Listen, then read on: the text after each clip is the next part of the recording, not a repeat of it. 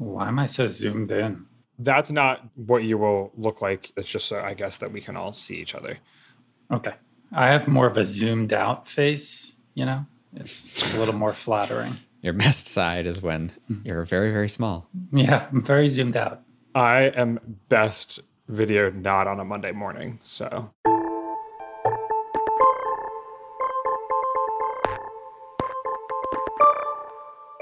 Hello and welcome to the 538 Politics Podcast. I'm Galen Druke. If you're still wondering what went wrong with polling in 2020, we might have some answers for you today. Last week, the American Association for Public Opinion Research released a comprehensive report addressing why we saw a historically large polling error in the 2020 election. The group includes many leading pollsters from across the industry, and they've been dissecting the accuracy of 2020 polls since before the election was conducted. Ultimately, the report offers several hypotheses, but states, quote, identifying conclusively why polls overstated the Democratic-Republican margin relative to the certified vote appears to be impossible with available data. We're going to ask whether that is a good or bad use of polling analysis. We'll also continue our walk down memory lane with a segment we're calling Where Are They Now? The Democratic Presidential Primary Candidates of 2020. So we saw a record number of Democrats vie for the nomination in 2020, more than 24, and it seemed like some candidates got into the race on the theory that even if they weren't going to be president, a profile-raising run might be good for their careers. So almost a year out from the Democratic National Convention, was it? We're going to discuss, and here with me to do it, our managing editor, Micah Cohen. Hey, Micah. Hello, everybody. Also here with us, politics reporter Alex Samuels. Hey, Alex. Hey, Galen. And elections analyst Nathaniel Rakich. Hey, Nathaniel. Hey, Galen. So let's talk about that American Association for Public Opinion Research report. And that group is also known as APOR for short, which is easier than repeating that again and again. They found that national surveys of the presidential election were the least accurate in 4 decades, and that state-level polls were the least accurate in at least 2 decades.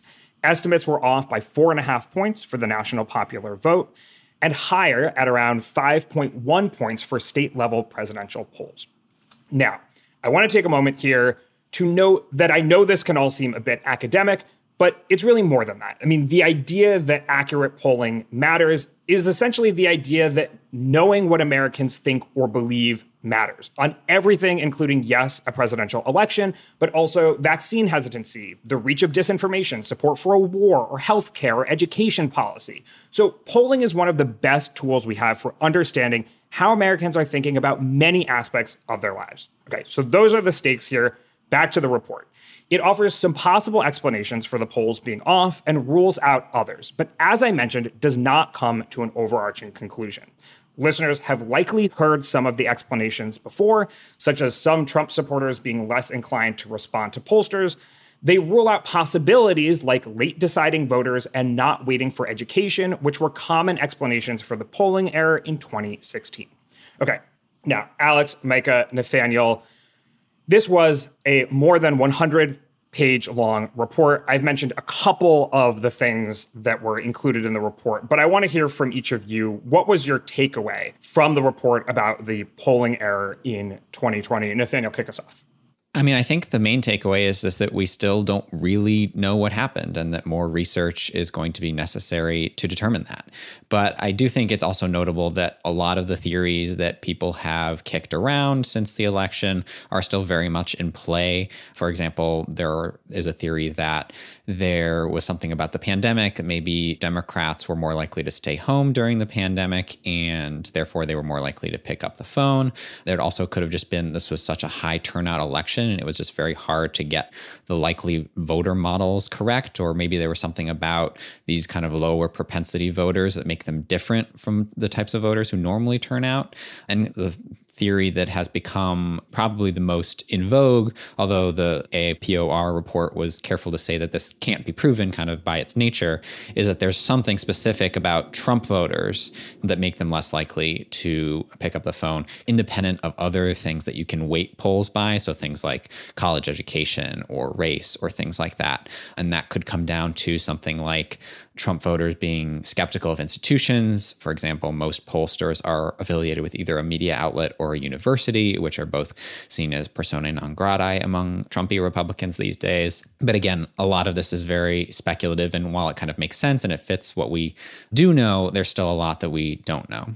Yeah, just going off of that, I did think there's this big question of what we don't know. And so as someone who was reading their report, obviously, that was a bit frustrating that we weren't able to say like definitively, here's what went wrong, here's what we can do better.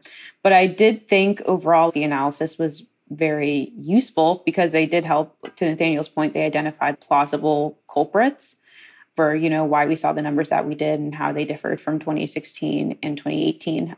And posing those questions now, like, is there a significant portion of the electorate who's just not going to answer pollsters' phone calls? Or has COVID just dramatically changed the way that we go about polling? And will that have impacts in the future? I feel like now is the time to be asking those questions so that we can improve on this in 2022 and 2024. So that's probably where I found the most use in reading the report. Yeah, Natalie Jackson, who's the research director over at PRRI, had a really interesting piece essentially saying that it's encouraging or it could be good news that we don't have a concrete answer for what went wrong with the polls in 2020. This is in contrast, obviously, with 2016, where pollsters felt like they had a pretty good handle on what went wrong. In particular, there were late deciders who swung towards Trump, and there was a failure to wait for education, which has become an increasingly important fault line in our politics. So what Natalie wrote was that this year, because we can't just point to one thing, hey, it's the carburetor, we need to fix that, that will encourage pollsters to try a bunch of different things, to experiment, to fool around with how they're weighting stuff, how they're reaching out to people. And those experiments and the variety that's inherent in that, because there isn't one remedy we're looking at here, could yield better results in the long run or the medium run than in the post-2016 polling landscape. So that's kind of like a positive spin on this that I found encouraging. Yeah, and we should say that it's kind of our position at 538 that you can't predict polling error in advance. And a big reason for that is that, say there's a big polling error one year, pollsters will try to adjust and correct for the biases that created that polling error. And sometimes maybe they'll even over-adjust, and then that makes the next polling error either smaller or it makes it maybe Democratic leaning, whereas before it was Republican leaning or something like that. And so I do think that there is obviously this narrative that the polls are broken and that they're always going to be overestimating Democrats now, but that wasn't true, notably in 2018. And I think it's far from certain that that will continue to be true going forward, even as the polling industry does face clearly some challenges and some things that they ought to look into. Micah, you drew a comparison between 2020 and 2016, whereas in 2016, we largely chalked it up to weighting by education and late deciding undecided voters, essentially, that still towards the end of the election, there were a lot of undecideds that ultimately broke towards Trump. Does this report throw into question any of the conclusions that we came to after 2016? If it is the case that are less inclined to respond to pollsters than Republicans who maybe were undecided or considering Biden or not voting or something like that, could that have also been the case in 2016? Like, do we need to go back and reconsider our takeaways from even the 2016 election?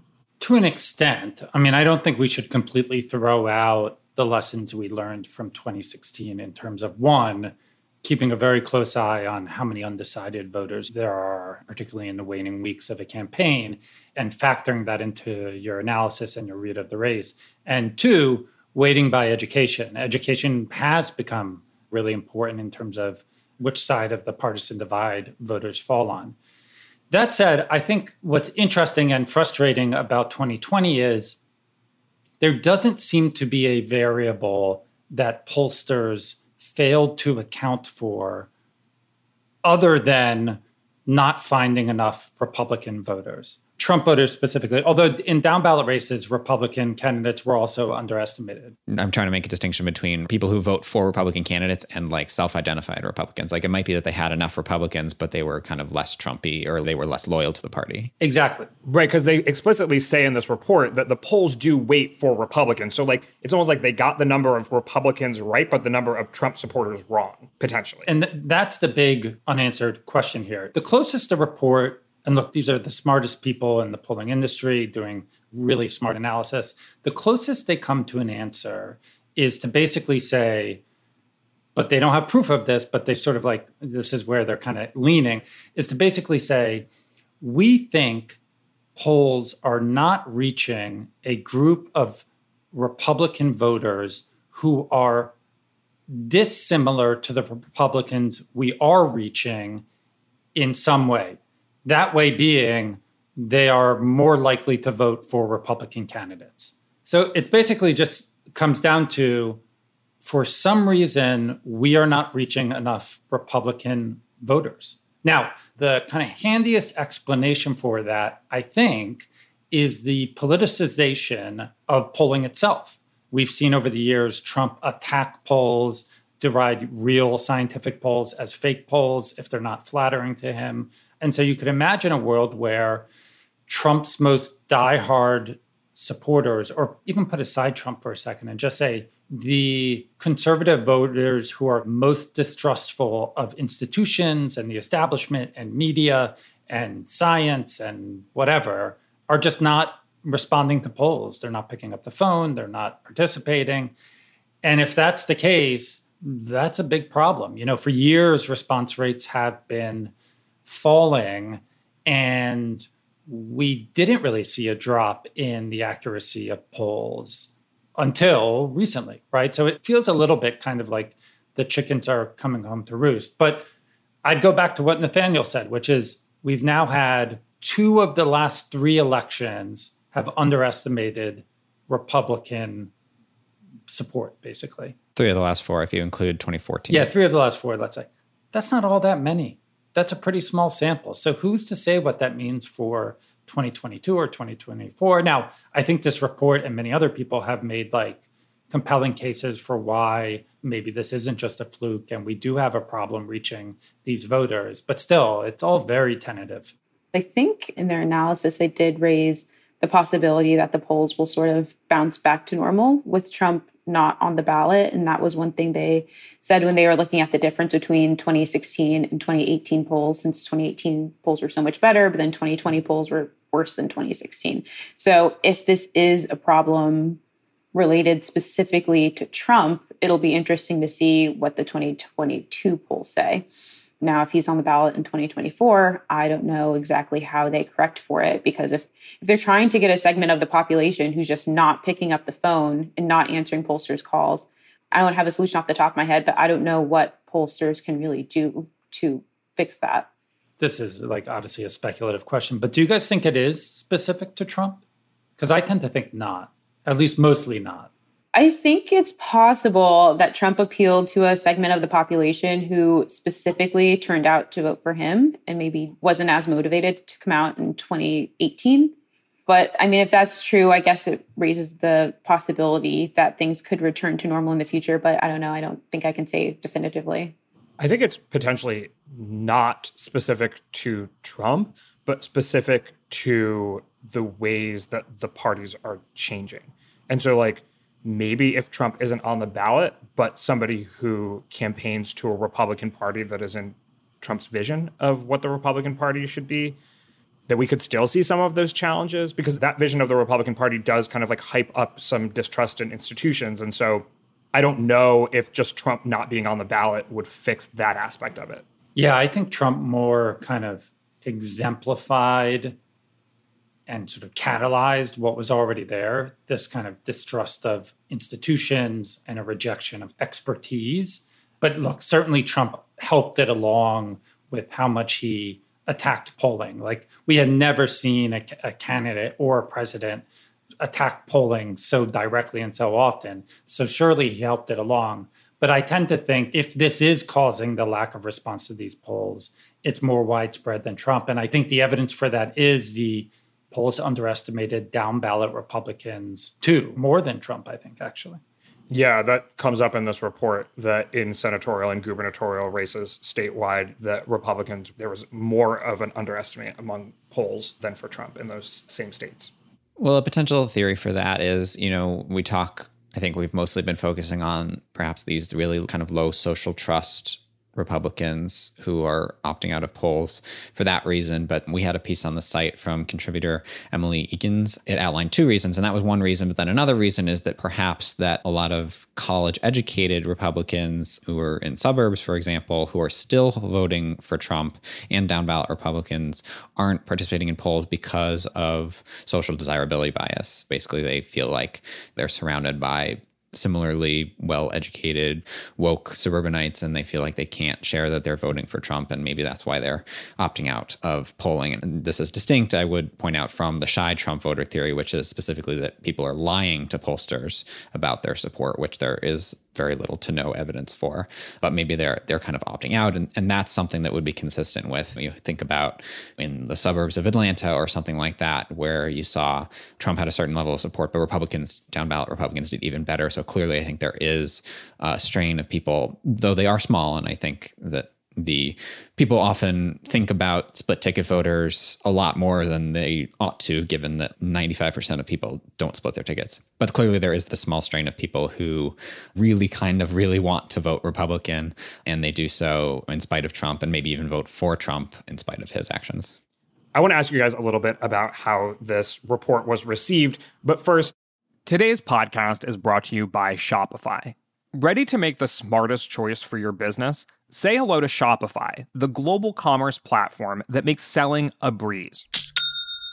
Whether you're starting your online shop, opening your first physical store, or hitting 1 million orders, Shopify is your growth partner. Sell everywhere with Shopify's all-in-one e-commerce platform and in-person POS system. Turn browsers into buyers with Shopify's best converting checkout, 36% better than other platforms. Effortlessly sell more with Shopify Magic, your AI-powered all-star. Did you know Shopify powers 10% of all e-commerce in the US and supports global brands like Allbirds, Rothy's, and Brooklinen? Join millions of successful entrepreneurs across 175 countries, backed by Shopify's extensive support and help resources. Because businesses that grow, grow with Shopify. Start your success story today. Sign up for a $1 per month trial period at shopify.com/538. That's the numbers, not the letters. Shopify.com/538. After this APOR report came out, Politico published a piece looking at their analysis titled, quote, "Pollsters, impossible to say why 2020 polls were wrong." That's the end of the title. So people reading or skimming headlines might think, wow, polls are broken and no one has any idea why it's even happening. Polls are no good.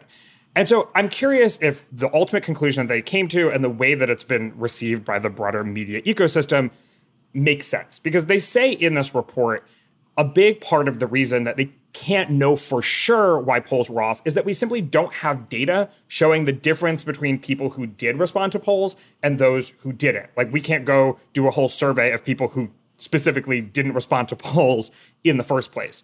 At the same time, they are pretty clear about which hypotheses they think could have contributed to the polling error and which they have ruled out, basically.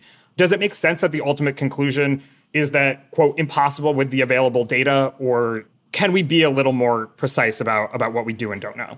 This won't come as a surprise, I think, to longtime listeners, but I think the coverage of this report, and this is true of coverage of polls in general usually, is just way overwrought. Polls had a bad year in 2020. It was not orders of magnitude worse than 2016, which itself wasn't that unusual. Now, look, I don't want to say, everything's fine, because it's not. The polls were off in a meaningful way. And there are real worrying trends in terms of response rates and these voters that pollsters are having trouble reaching, as we've been talking about. But we're not talking about a historic failure here, really. We're talking about a failure that's towards the larger end of the spectrum we've seen in modern times. Now, if you go back further, there have been far bigger polling errors. So I think all the coverage of this report and just polling in general, and we've talked about this endlessly, but it needs to have a better appreciation for the fact that polls are inexact. They're the best tools we have to measure public opinion. And as you said at the top, Galen, measuring public opinion is important for a billion reasons before you get to horse race stuff. But polls are the best tools we have for measuring public opinion, but they're inexact. There's a margin of error, and that margin of error is meaningful. And it's especially meaningful in a time in modern politics where most elections are close, given polarization. So I think people should read this report and cover this report after taking a couple deep breaths and just calming down and look, the people working on this are smart and they'll try stuff. Some of it will work, some of it won't. There will be polling errors in the future. Everybody just needs to chill out a little bit, I think. Also, 2020 was kind of the perfect storm in some ways. I mean, there was a pandemic, there were different ways of voting, high turnout, and you have Trump. All those things transformed survey participation this year. So to Micah's point, it might be unfair to look at what happened in 2020 and then make this sweeping conclusion that we're never going to improve from here, it's all downhill from here, or anything like that. Alex makes a great point that 2020 was crazy. There was a pandemic. States were forced to rethink how they administered elections on the fly, basically. Voters had to figure all that out on the fly. I saw one study, I think, that found that there was a relationship between the extent of COVID cases in a state and how large the polling error was in that state. Now, at that time in October, there was also a correlation between the extent of COVID outbreaks and the partisanship of the state. They were, all else being equal, worse in red states. So that gets a little messy in terms of trying to untangle it. But there was a pandemic. It was a crazy year. The fact that polls were a little more off than they normally are should not be a huge shock. Do you agree with APOR that we don't have enough data to say why the polls were off? Or do you think we can say, hey, there are enough clear ideas of what might have gone wrong that we can basically paint a picture for folks? I don't want to second guess APOR. I trust them. You do read the report and you come away thinking a lot of signs are pointing to this non-response issue. So in that sense, maybe the answer is a little clearer than they're willing to come right out and say, just in the sense of clearly polls are not reaching some voters they should be reaching. But APOR rightly has a pretty high standard for claiming something as a finding. Yeah, I mean, obviously, because the polls were wrong, there were some people that weren't being reached, or there was some weighting problem at least. But I think even if we can say it was definitely due to this differential non-response, the question of why Trump supporters aren't responding is an important question. So no, I think it was fair of them to paint it that way and to offer a bunch of theories. It may not be just one theory, it may be multiple of those theories. There could also be issues that they didn't identify. So I think that's all fair. We talked a little bit about iterating to try to get things more accurate in the future. And I want to read another quote from the report. They say, "No mode of interviewing was unambiguously more accurate. Every mode of interviewing and every mode of sampling overstated the Democratic-Republican margin relative to the final certified vote margin. There were only minor differences in the polling error depending on how surveys sampled or interviewed respondents, regardless of whether respondents were sampled using random digit dialing, voter registration lists, or online recruiting. Polling margins on average were too favorable to Democratic candidates." So we have talked a lot on this podcast over the 5.5 years that we've been doing it about how methodology really matters. And in particular, this last cycle, there was a lot of attention paid to pollsters who were using text message, because maybe that would reach some of the people who were less inclined to hang around and answer a pollster's questions over the phone. What did you make of that finding in particular? I mean, it kind of jived with what Nate found in his post-election analysis, where famously or infamously, our pollster ratings stopped giving extra credit to live caller phone polls, which have historically been the gold standard of the polling industry. But now it seems like there's really no evidence that they are significantly better than online polls, for instance. Yeah, this is a big development. for years and years and years, polls that used live callers were, as Nathaniel just said, considered the gold standard. And that's not the case anymore. The data shows that. The post-election analysis we did showed that. This APOR analysis showed that. Again, I'd go back to that kind of Natalie Jackson spin on things and say, I think that's going to be good in the long term because it means people will try stuff. Actually, in our analysis, polls that use text messaging did okay. It's an incredibly small sample. And most polls, remember, are using multiple modes of reaching out to people. But I think if in the next 2, 4, 6, 10 years, pollsters are trying text messages, trying TikTok, I have no idea, trying, go back to the old days when like George Gallup would set up a table in front of a shopping center and ask people. Like, I think that's a good thing if they start trying a bunch of different things and we can see what works rather than holding on to this notion that's now outdated that there's a right way to do a poll and a wrong way to do a poll. That's just not true anymore. I was reading a Q&A. I'm sorry, I'm forgetting the man's name and title, but he was associated with the report. And to your point, Micah, he had mentioned that pollsters are trying to basically find different ways to talk to voters. And he specifically mentioned Texas's 6th district, which is having its special election runoff tomorrow.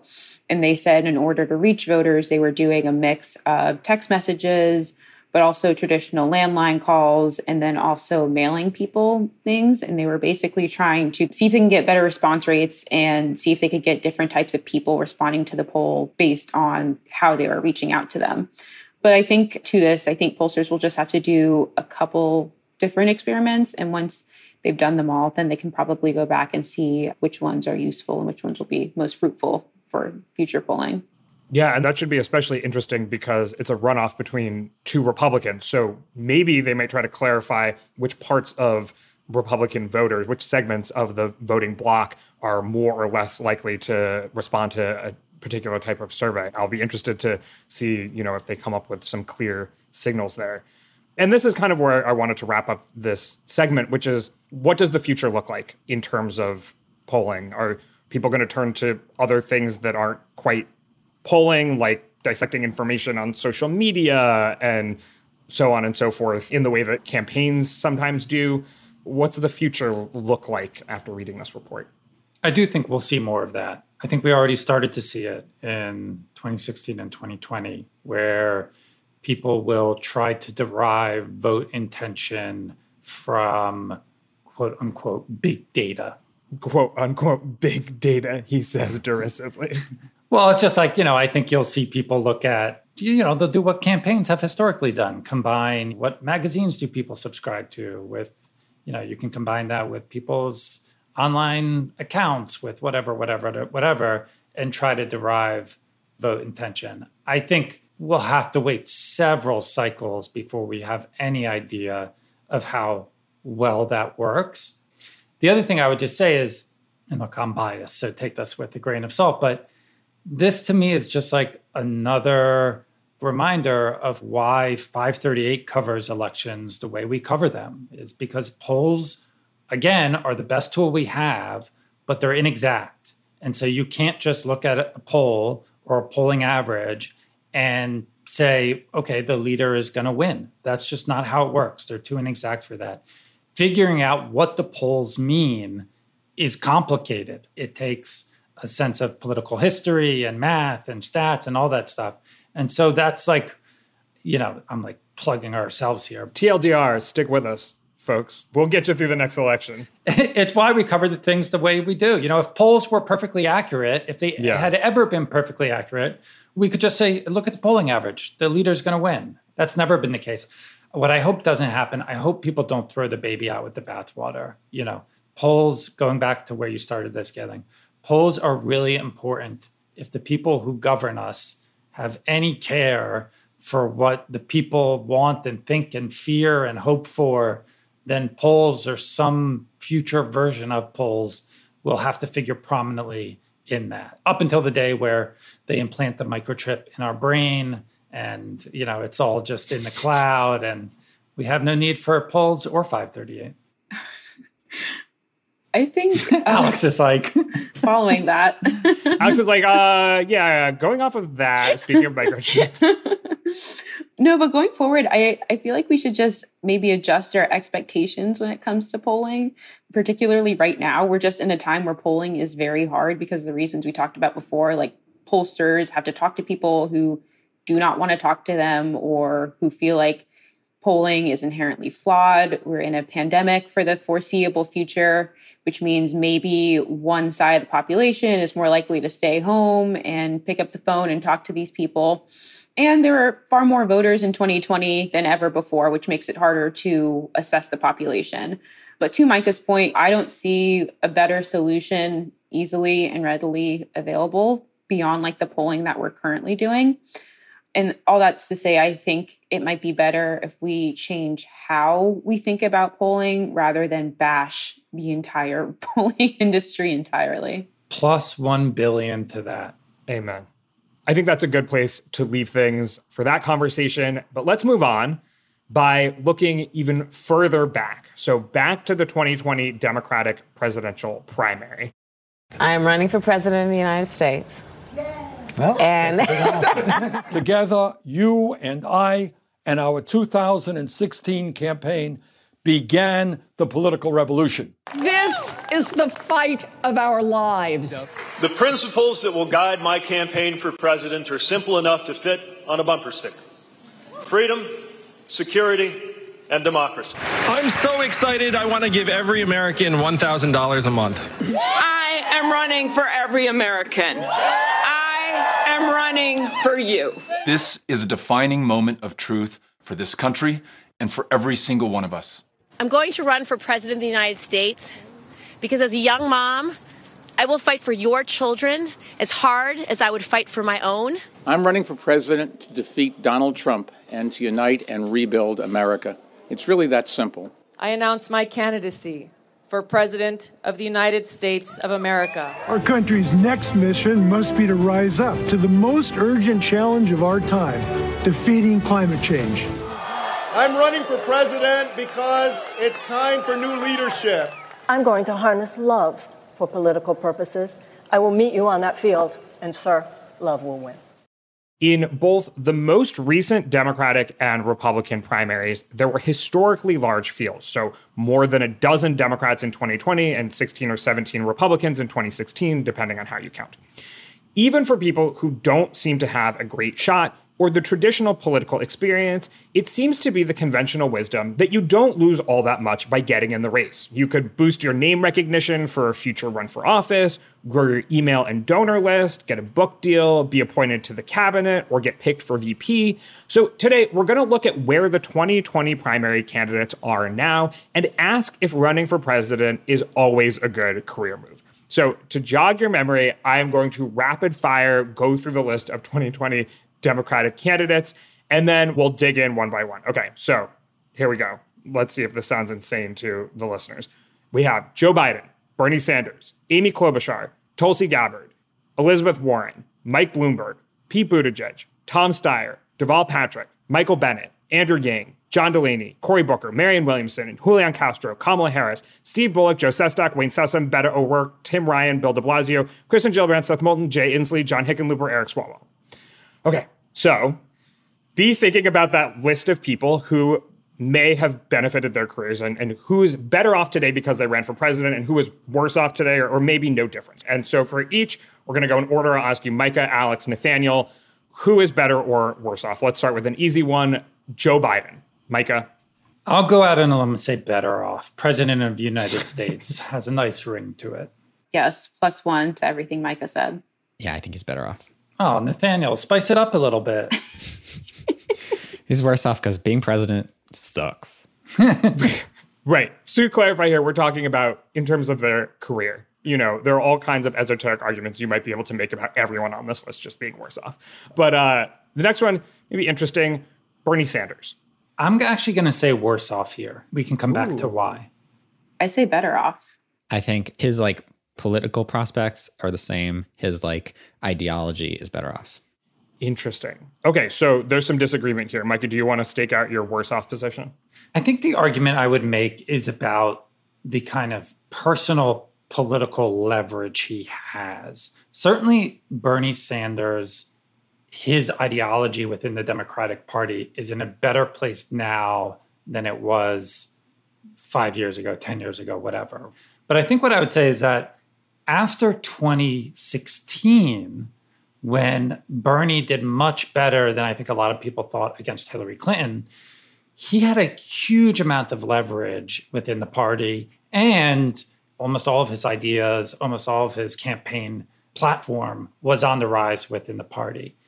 In the wake of 2020, I think that was kind of his moment, and he didn't win the nomination. And in the meantime, you've kind of seen other people on the left, AOC, Elizabeth Warren, many other people rise up and take a little bit of that space within the arena. I think he's a bit worse off after 2020.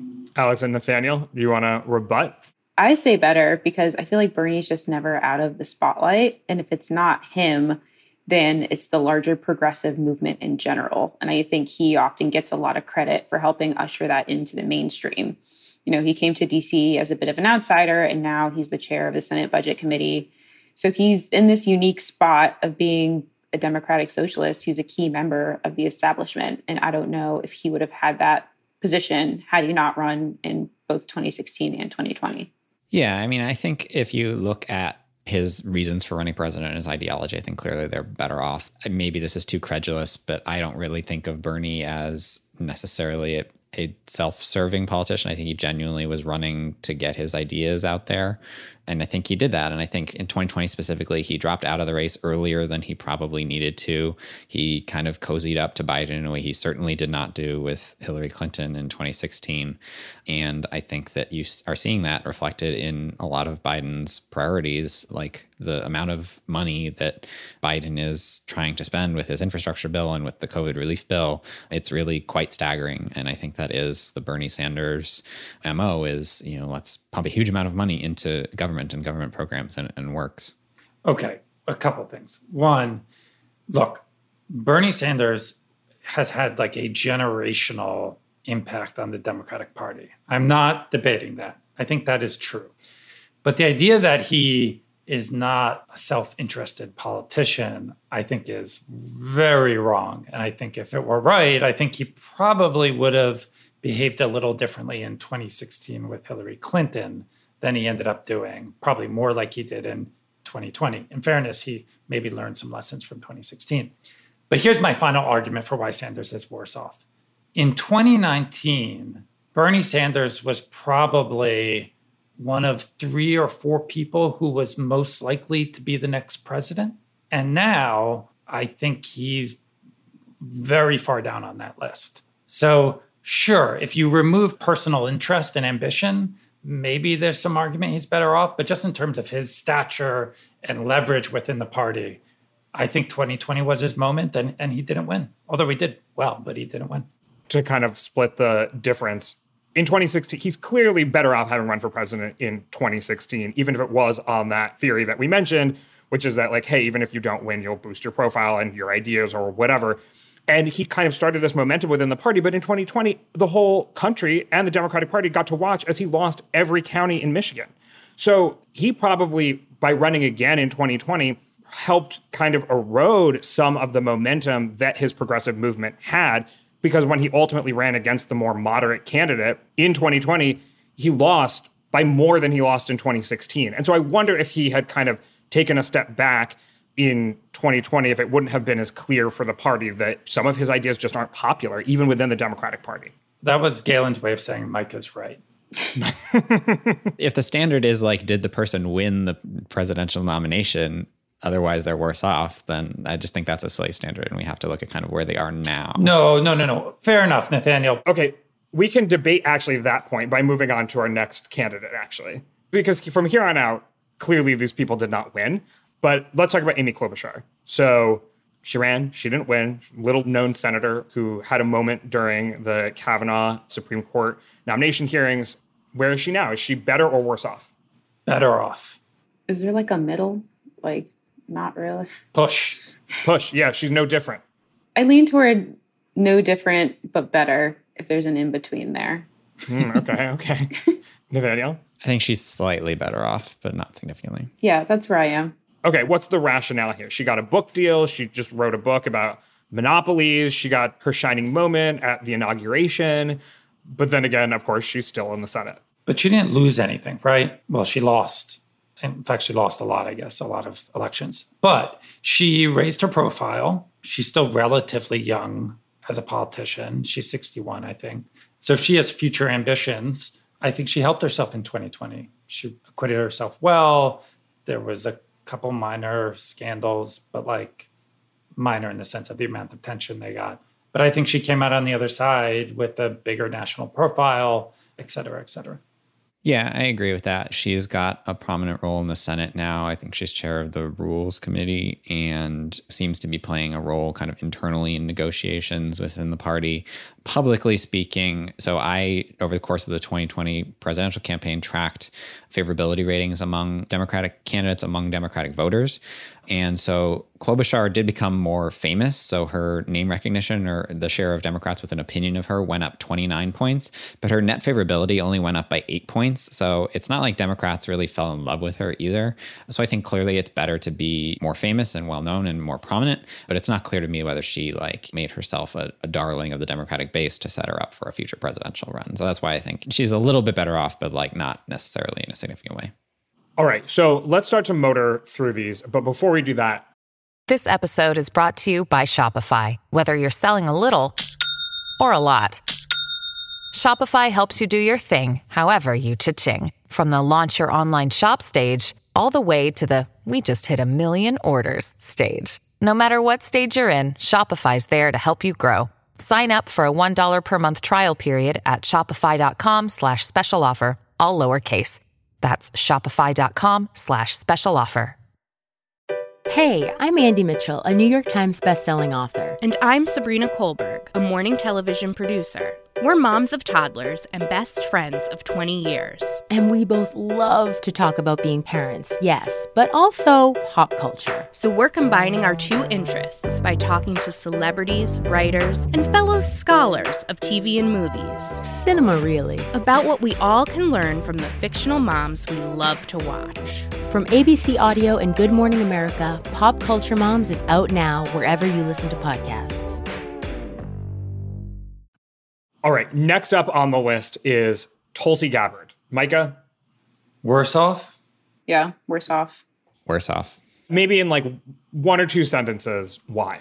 She was a rising star in Hawaii, kind of had a following on the left, but she ran a campaign that really nobody understood. And I think she ended up getting a lot of flack for her positions on things like Syria. And using the same kind of analysis that I did with Amy Klobuchar, looking at Gabbard's net favorability rating, it really plunged down to -21 by the end of the primary campaign. All right, next up is Elizabeth Warren. I think this is an interesting one, and I personally don't know how I would respond. Oh, I think this is easy. Better off. Actually, now that you said that so affirmatively, I feel like worse off. But go ahead. I kind of see her in the same camp as slightly better than Klobuchar. I'd say better. I think this is a clear one where her reputation has gotten better, but maybe her political fortunes have gotten worse, or at least stayed the same. Why do you say that? Why do you think they're worse?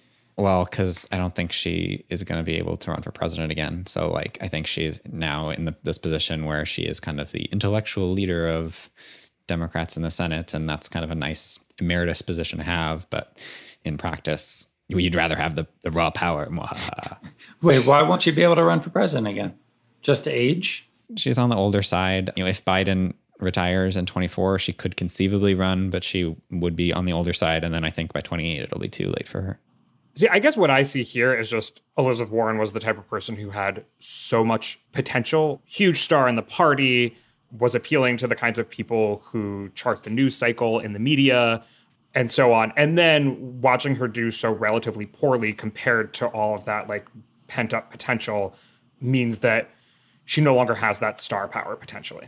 I think she still has cachet with a chunk of the party, the well-educated intellectual left. And that's significant because those people have soft power. You're right, because if the alternative is not running, I don't know that she would be better off today in her career if she hadn't run. Right. She still has really good favorability among Democrats. She has 50-50 favorability with registered voters overall, according to that YouGov data, for a clearly progressive politician. That's about kind of the best you can hope for, really, particularly for a woman, given that, what we saw in 2016, a lot of the country still is sexist. Like, I just think she's still in a good position. All right. Next up is Mike Bloomberg. I don't feel like I should have to go first every time, but worse off. Worse. Maybe we don't need to belabor this, but would anyone like to offer some kind of unanimous statement? Did anybody run a poorer campaign than Mike Bloomberg in 2020?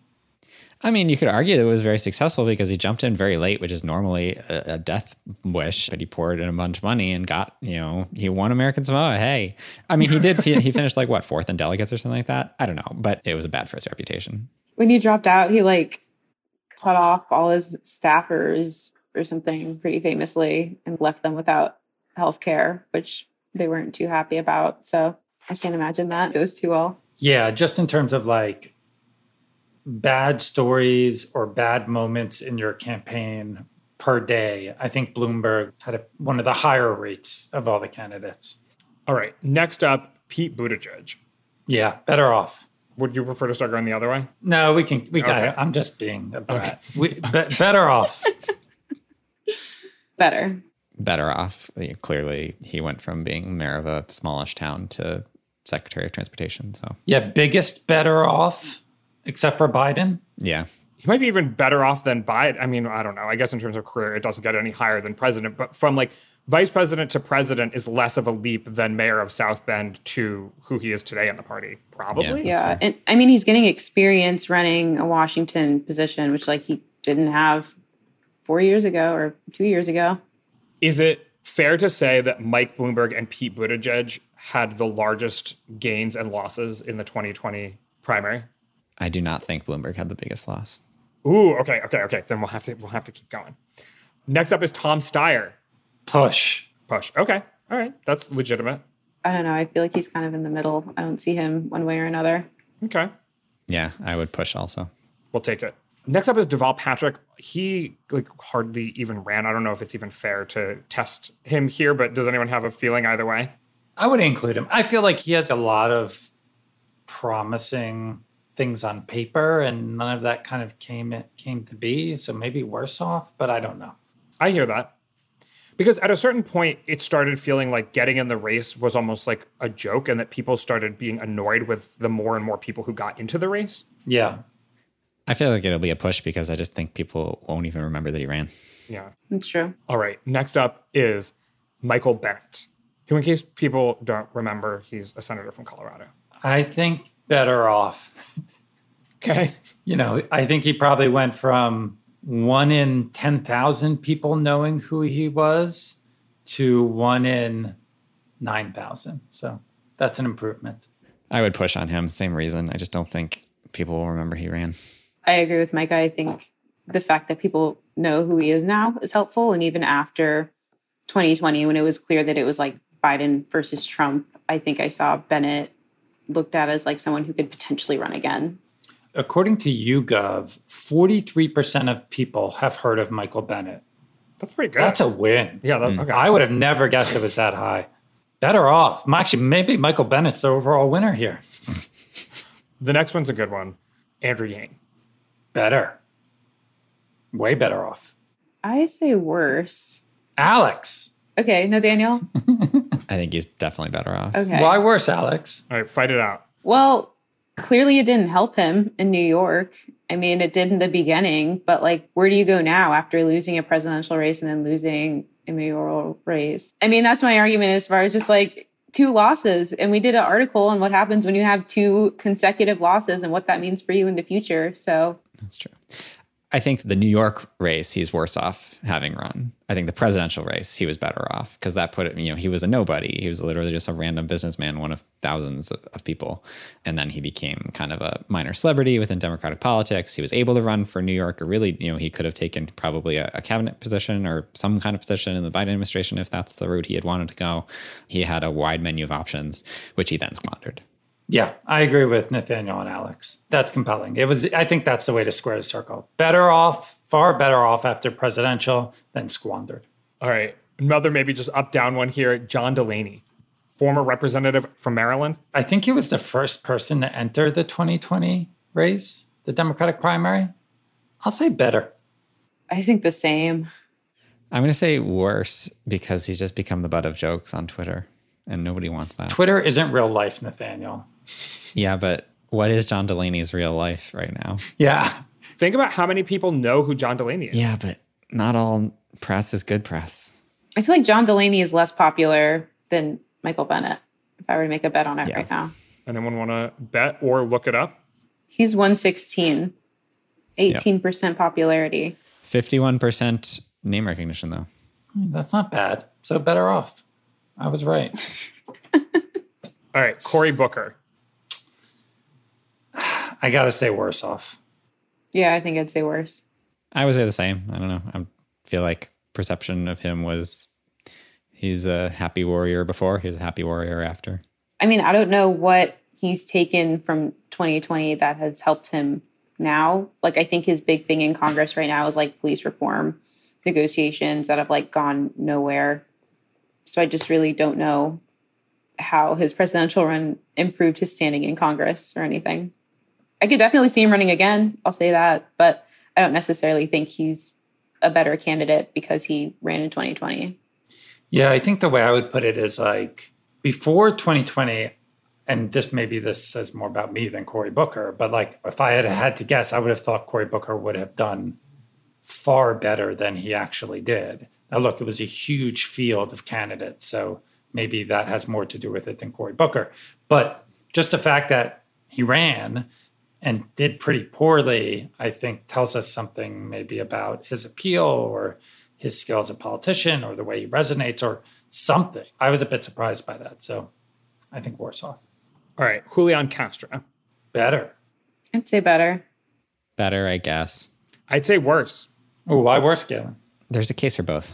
So I think he fell into a similar trap that maybe even Cory Booker did and some of the other people who ran for president, like Kristen Gillibrand, and to some extent even Kamala Harris, which was like watching what happened during the 2016 primary and thinking that the energy of the party and the future majority within the party, or even the current majority within the party, was with the progressives, and took a lot of pretty far left positions that hurt him in that primary, I think, and may well hurt him in the future. For example, decriminalizing crossing the border, abolishing ICE, Medicare for all. Like, these were policies that became clear as the primary progressed were not helping the candidates who took them. And in fact, the people who ended up rising more and doing better, like Klobuchar or Buttigieg, rejected them. And ultimately, of course, the nominee and then president also rejected them. And so I think that some of these candidates have hurt themselves with kind of taking those far left positions in the 2020 primary. And Castro, I would say, is included because before that, he didn't have a clear political identity. He was a cabinet secretary, mayor of a big city in Texas. I think if he had held off a little more and maybe read the direction that the political winds were blowing a little better, he'd be better positioned going into the future. The reason I said better is because, like you said, Castro basically entered the race with like not much of a profile. I mean, he was always kind of polling in the single digits, but because of the conversation that he had on, what was it, like Section 1325, whichever one relates to border crossings, that was a big flashpoint among Democrats, and he started that conversation. And I feel like he was in a position to talk about border issues probably in a way that other candidates wouldn't, just by virtue of being from Texas. I don't know if I could say like whether I think he would run again or what his future aspirations are, but I mean, he already has a job as like a new political analyst for, I think, NBC and MSNBC. I think if nothing else, he's just raised his profile and is helping pushing Democrats further to the left on border and immigration issues. I think I saw a report recently that he said he wasn't going to run for anything in 2022, although lots of people say that and then end up running. But yeah, I think I agree with Alex. All right, next up is Kamala Harris. Better. This one seems like it should be easy. Better. I'd say better, yeah. Better. All right, I don't think that needs an explanation. Steve Bullock? Worse? Yeah, worse. Push. I don't think it made a difference. But yeah, I'm pushed. My argument is he represents more of that moderate lane of the Democratic Party, and Biden just won it and now has a vice president who presumably will occupy that lane once Biden is done serving as president and running for president. So if Steve Bullock has presidential ambitions, he just sort of now has to wait much longer. I mean, that was his shot. If he has presidential ambitions, he was term limited out as governor. He switched to the Senate race in 2020 and he lost by a respectable margin. I don't think, considering the degree to which he overperformed, I think it's clear that his popularity as governor was front of mind for Montana voters more so than any presidential campaign or positions he may have taken. I don't think he put himself in a position like some other people we'll talk about shortly, where he staked out some unpopular positions that would then hurt him back home. Unpopular positions that might hurt him back home. Might you have been talking about the next person on the list, Beto O'Rourke? Yes, I was, Galen. This is my nominee for biggest worse. Okay. I disagree. I think Beto's on the up and up. Ooh. No way. It was a terrible, terrible decision for him to run for president. I think his standing is worse in Texas, but nationally, it's better. Oh, no. Everybody was making fun of him the entire campaign.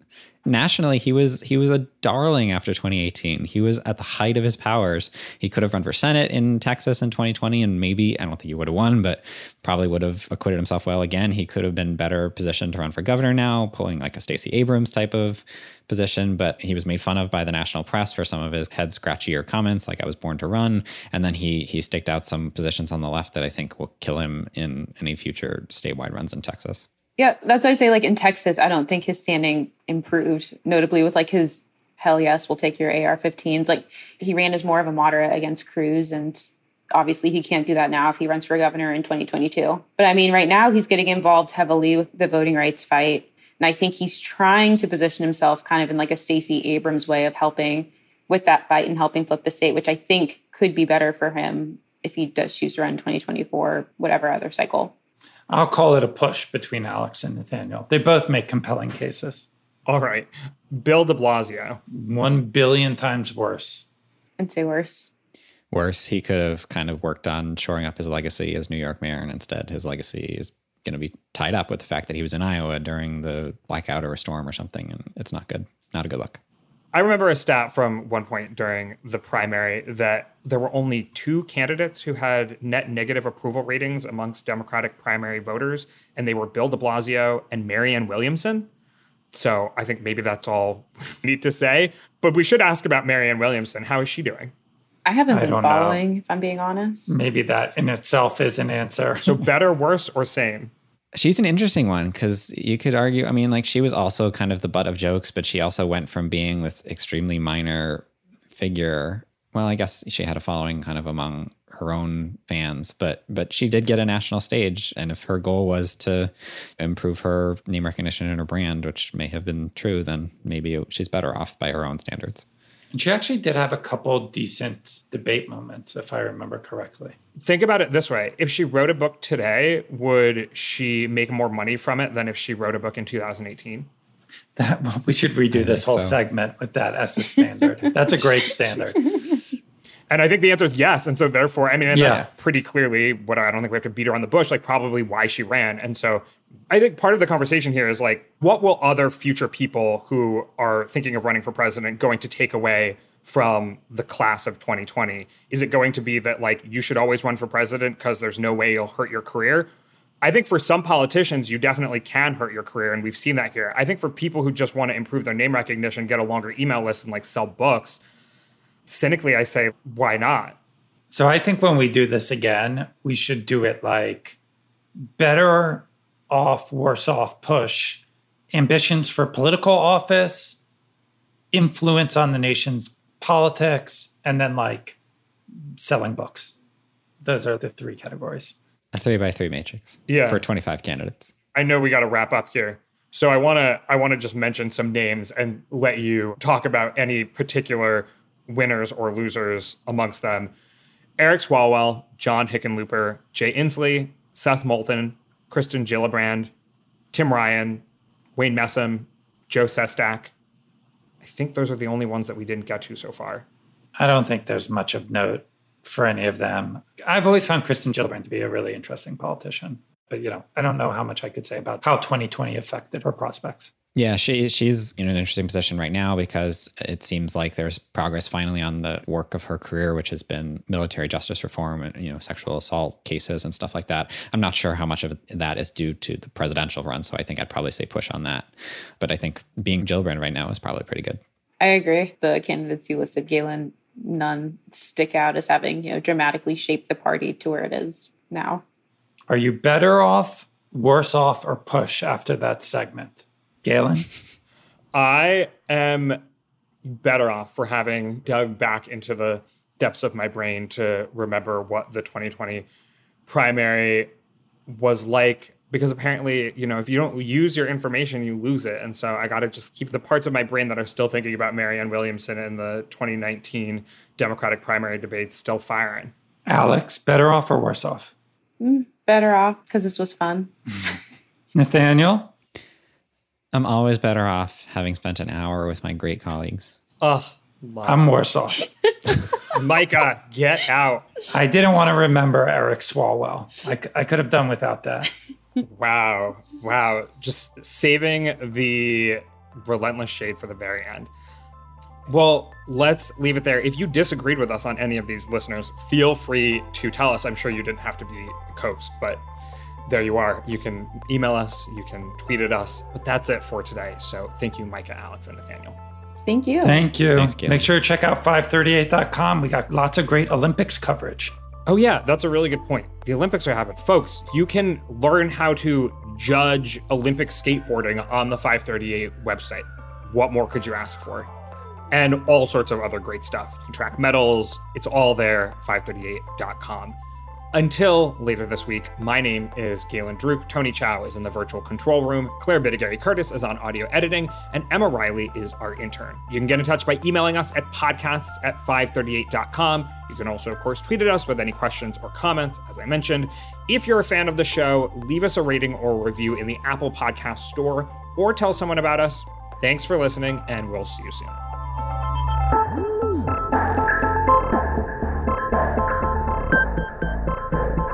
People who disappear without a trace. Where is she? The most notorious murder cases in New York. Pure evil. And the most devious killers. There's a Hannibal Lecter feel to him. For chilling true crime stories, follow the True Crime NYC podcast wherever you listen.